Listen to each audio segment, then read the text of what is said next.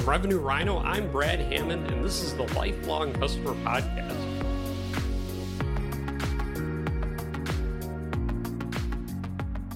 Welcome to the Lifelong Customer Podcast. I'm your host, Brad Hammond, and today I have Doug from Chief Outsiders. Doug, it's really nice to have you on. Hey, thanks, Brad. I'm happy to be here today. Absolutely, me too. To kick us off, tell me a bit about yourself. So who you are, as well as your company, and what Chief Outsiders is. All right. My name's Doug Reifschneider. I'm with Chief Outsiders. Chief Outsiders is the largest fractional chief marketing officer firm in the country. We've got about 120 chief marketing officers and now chief sales officers. We added that offering earlier in 2023. As far as who I am, my background in the corporate world was very much in the restaurant and hospitality business. I like to describe my history by saying that in the 90s, and I am old, I'm not going to espouse how old I am, but you hint that I doing some work in the 90s. I learned a lot about what we at Chief Outsiders call little m marketing. So think lowercase m for marketing. And that's where I learned about how to do what we consider tactics. So whether it was advertising, do you use TV, radio, newspaper, print, direct mail, whatever? Did you maybe, it's a little early for websites, or websites were, I remember some websites started late 90s, but if you're in a sales organization, got to have a brochure for the next conference. All those things that most people think about are advertising and marketing. That's what we call little m marketing.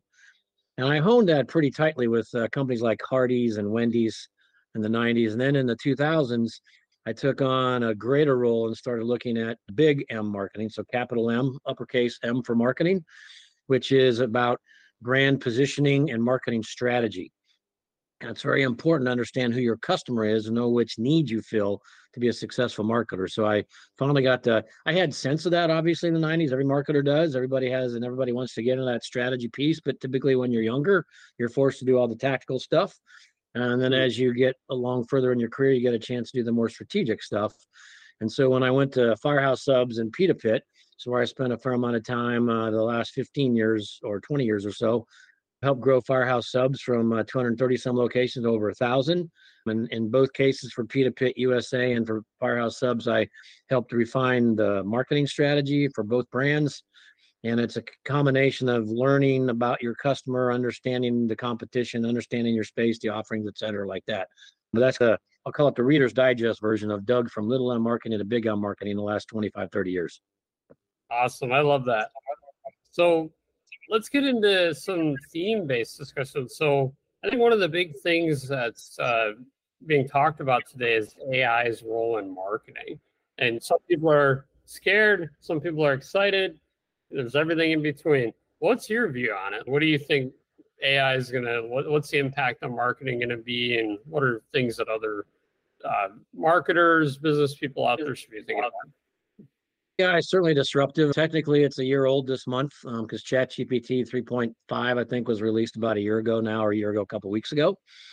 And obviously, we've seen a lot of changes. ChatGPT has increased. They've gone from a 3.5 to a 4 to they released a bunch of different features lately.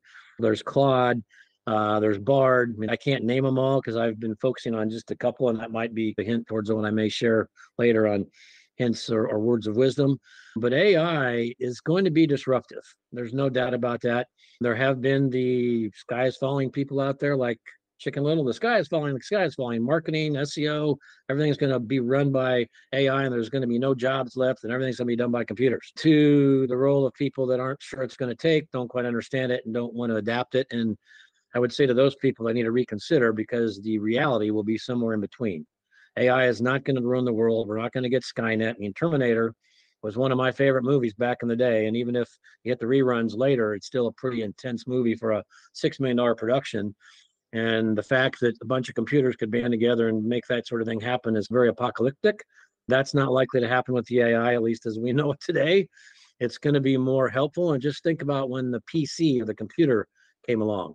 There was a time, and I'm old enough to remember this, before PCs, like, hey, when you get a PC, you're going to be able to do more work and there's going to be less people. So the administrative assistants may have gone away and our jobs are supposed to get easier. We just actually got more intense in, say, spreadsheets or Word or whatever else the case may be. So in that particular case, we can use that analogy moving forward.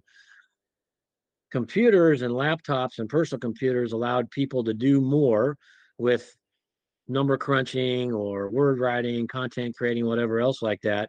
So maybe some positions were probably laid off. And so there were people that did jobs that they previously may have paid somebody to do.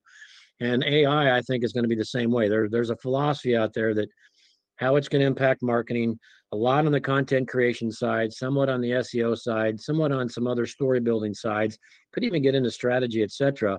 But the bottom line, in my opinion, is that AI, the quote is this: AI is not going to replace your job, but somebody that knows how to use AI may replace your job or your position. And the multiplier AI provides somebody that's good at it could be, is one person going to do what two people used to do? Three people? I've even seen as high as maybe 10 people. But if those 10 people all figured out how to use AI and parlay that to their best experience and learn how to use it and do the prompts and everything else, they will be the ones that succeed. So marketing, we've got to adapt AI. It's hitting other areas too, but we've got to use it. And it's going to be biggest probably in content creation, but it is going to have an impact on SEO. It's going to have an impact on other parts of the business. I think the key is to embrace it and be aware of its faults. It's not a matter, and here's where it's dangerous. If you do the wrong prompts and get into an area you don't know, and you start using one of the large language models like ChatGPT or Claude, it can give you answers. They can hallucinate. And if you don't know enough about the subject matter to be able to edit it and check it and fact check it and a few other things, you could be in trouble. You could start espousing false information. So it's very important not only to knowing how to use AI to help your career and help your position and help your job at whatever company you're working for. It's also going to be important that you are knowledgeable of what you're using AI for so that it doesn't lead you down a bad path and get you in trouble. Absolutely. I totally agree. So let's jump out a bit broader now. So what advice do you have out there for other marketing leaders? It could be with AI or it could be just more broadly right now today. So it's a great question, because one of the tenets at Chief Outsiders, and again, largest fractional chief marketing officer firm in the country, we believe there's no such thing as a full stack CMO. Okay. So what that means is we don't believe anybody can know all about all marketing aspects for every industry and every executional tactic. Take digital marketing, for instance. I chose when I realized that even at my level, some level of expertise was going to be expected by employers on how to do, whether it be Google Analytics or know how to do pay-per-click campaigns and things like that. It's somewhat expected that CMOs know that stuff pretty well. But to understand all that, plus to get into strategy, plus to just work out the multi facets of omni-channel marketing and the digital world, it's almost impossible for one person to know it all.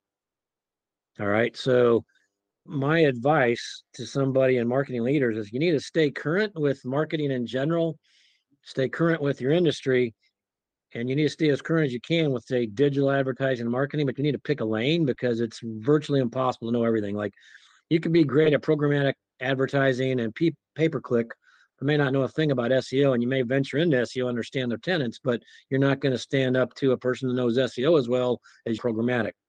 And it seems to me this is why Chief Outsiders is a great option for some firms, because sometimes we do what we call tandem duos. So two Chief Outsider CMOs work with the same client because one of us might be great at the right brain stuff, and I get the right and left brain mixed up. So put it this way: at the data, the analytics, and whatnot, that's, I guess, the left brain. And then somebody's better at the creative part to inject some creative juices into a strategic process, can do that. And so we end up providing the client with the best of both worlds, because we've got a strategic, somebody's very strong on the strategic and creative side, and somebody's also strong on the strategic and data analysts and KPI side. I love it. That's awesome. So what is one thing you wish you had known like early on in your career that you know now? Wish I had access to ChatGPT 20 years ago. Absolutely. Because that would have been like having the 25th hour in a day, the cheating, having a true benefit over everybody else. What I wish I would have known, I knew this, and it goes back to strategy. So at Chief Outsiders, we follow a concept called the growth gears. The growth gears includes growth one, which is about insights, and insights about your customer, your company, and your competition. From that, when you learn about your customer, who your core segments are, who your ideal client profile is, all that sort of stuff, you start informing strategy. So then which products or services should we offer? How should we price them? Which market should we enter? Things like that. Once you've got the strategy figured out, that's when you go to the tactics and start going. And that's the third growth gear. So insight, strategy, tactics. You start looking at with your advertising, you're going to exhibiting at conferences, what you need for a website, you need landing pages, digital marketing, all that stuff. All right. Oh, that's great. I wish I would have known then more about strategy. To the point I thought I was strategic, but in the years that I became strategic in the last 15 years and what I've learned at Chief Outsiders, I was not nearly as strategic as I thought I was. And I wish I would have thought and pushed myself more that way on the educational side. Absolutely. Strategy is very important, and that's great advice. So if you could go back in time and say to your younger self one thing, what would that be? And it's related to the last question, but just to hit home on this. Oddly enough, I came up with an easy answer to that. Go east, young man. And when I say that, I grew up in Nebraska. My first job was in Wyoming. My wife and I got married, lived in Oklahoma. So everything west of the Mississippi. Okay. And I was opposed to the population density on the East Coast and want everything to do with New York City. I wasn't necessarily anti-city. I felt comfortable in the great open spaces, if you will. But there's less opportunity in the West. Had I made a conscious commitment, because I think even one point in my resume, I said not willing to relocate east of the Mississippi. I think I actually put that on my resume once. I should have come east, and whether it was Atlanta or Charlotte or Boston or New York or wherever, Miami, Orlando, didn't end up in Jacksonville. But my younger self, I wish I would have pushed myself to the east because there was a lot more opportunity in company size, markets, and all that sort of thing. And I think there would have been a better chance to contribute more than even what I was able to accomplish in my time. Great advice. Step out of your comfort zone. And that would be the best advice. Because some people they need to go west. Let's go to California, or maybe I just should have gone further west, but I netted it down to let's go east. But get out of your comfort zone and figure out what's going to be best for you and your career in the future. For sure. So any remaining words of wisdom as we wrap up the episode? I like to put it into I guess it's not, what's the term I want to use? To thine own self be true. All right. So as we go through our careers as marketers, we're typically helping companies market their business. And ideally, if you go back to what the core of what marketing is, it's called the donut principle. You need to find a hole and fill it. So when you're offering your service, your product fulfills a need, and you know how that need solves the problem for your customer base, for your ideal customer profile, for your customer segments, that's when you're going to be on solid ground. And the same goes for if, as a person, we all need to build our personal brands. All right, we need to understand who we can help and who we can help solve problems with. And in the particular case of we at Chief Outsiders, our particular problem we like to solve is growth problems. If a company's challenged with growing, we do the growth gears, that insight, strategy, execution, growth gear process, help companies build a growth engine that should be sustainable for more than 1 or 2 years. Depending on business cycles, it could be 4 or 5 years, it could be 15, just depends on competition, industry, etc. But it's very important to stay to thine own self be true on the brand side, keep the brand honest, don't branch out into offerings and do things the brand shouldn't do. And then the same goes for our personal brands. I was a restaurant and hospitality marketer. Chief Outsiders has allowed me to get into some B2B things, but I am never going to be a SaaS marketer. I'm never going to be a manufacturing or industrial rep marketer, probably. But hospitality, multi-brick and mortar, lots of business to business that goes to companies that may support those industries. Those are the things that I need to do and need to understand and do well, and be true to myself and not try to do what we call a stretch Armstrong and go try to do marketing for somebody that I may not have the expertise for, even with my knowledge and things I've learned over the years. Absolutely. Doug, it's been a pleasure to have you on. Thanks so much for joining and sharing all your wisdom today. Sure. Thanks, Brad. Thank you very much for inviting me to join you today. Absolutely.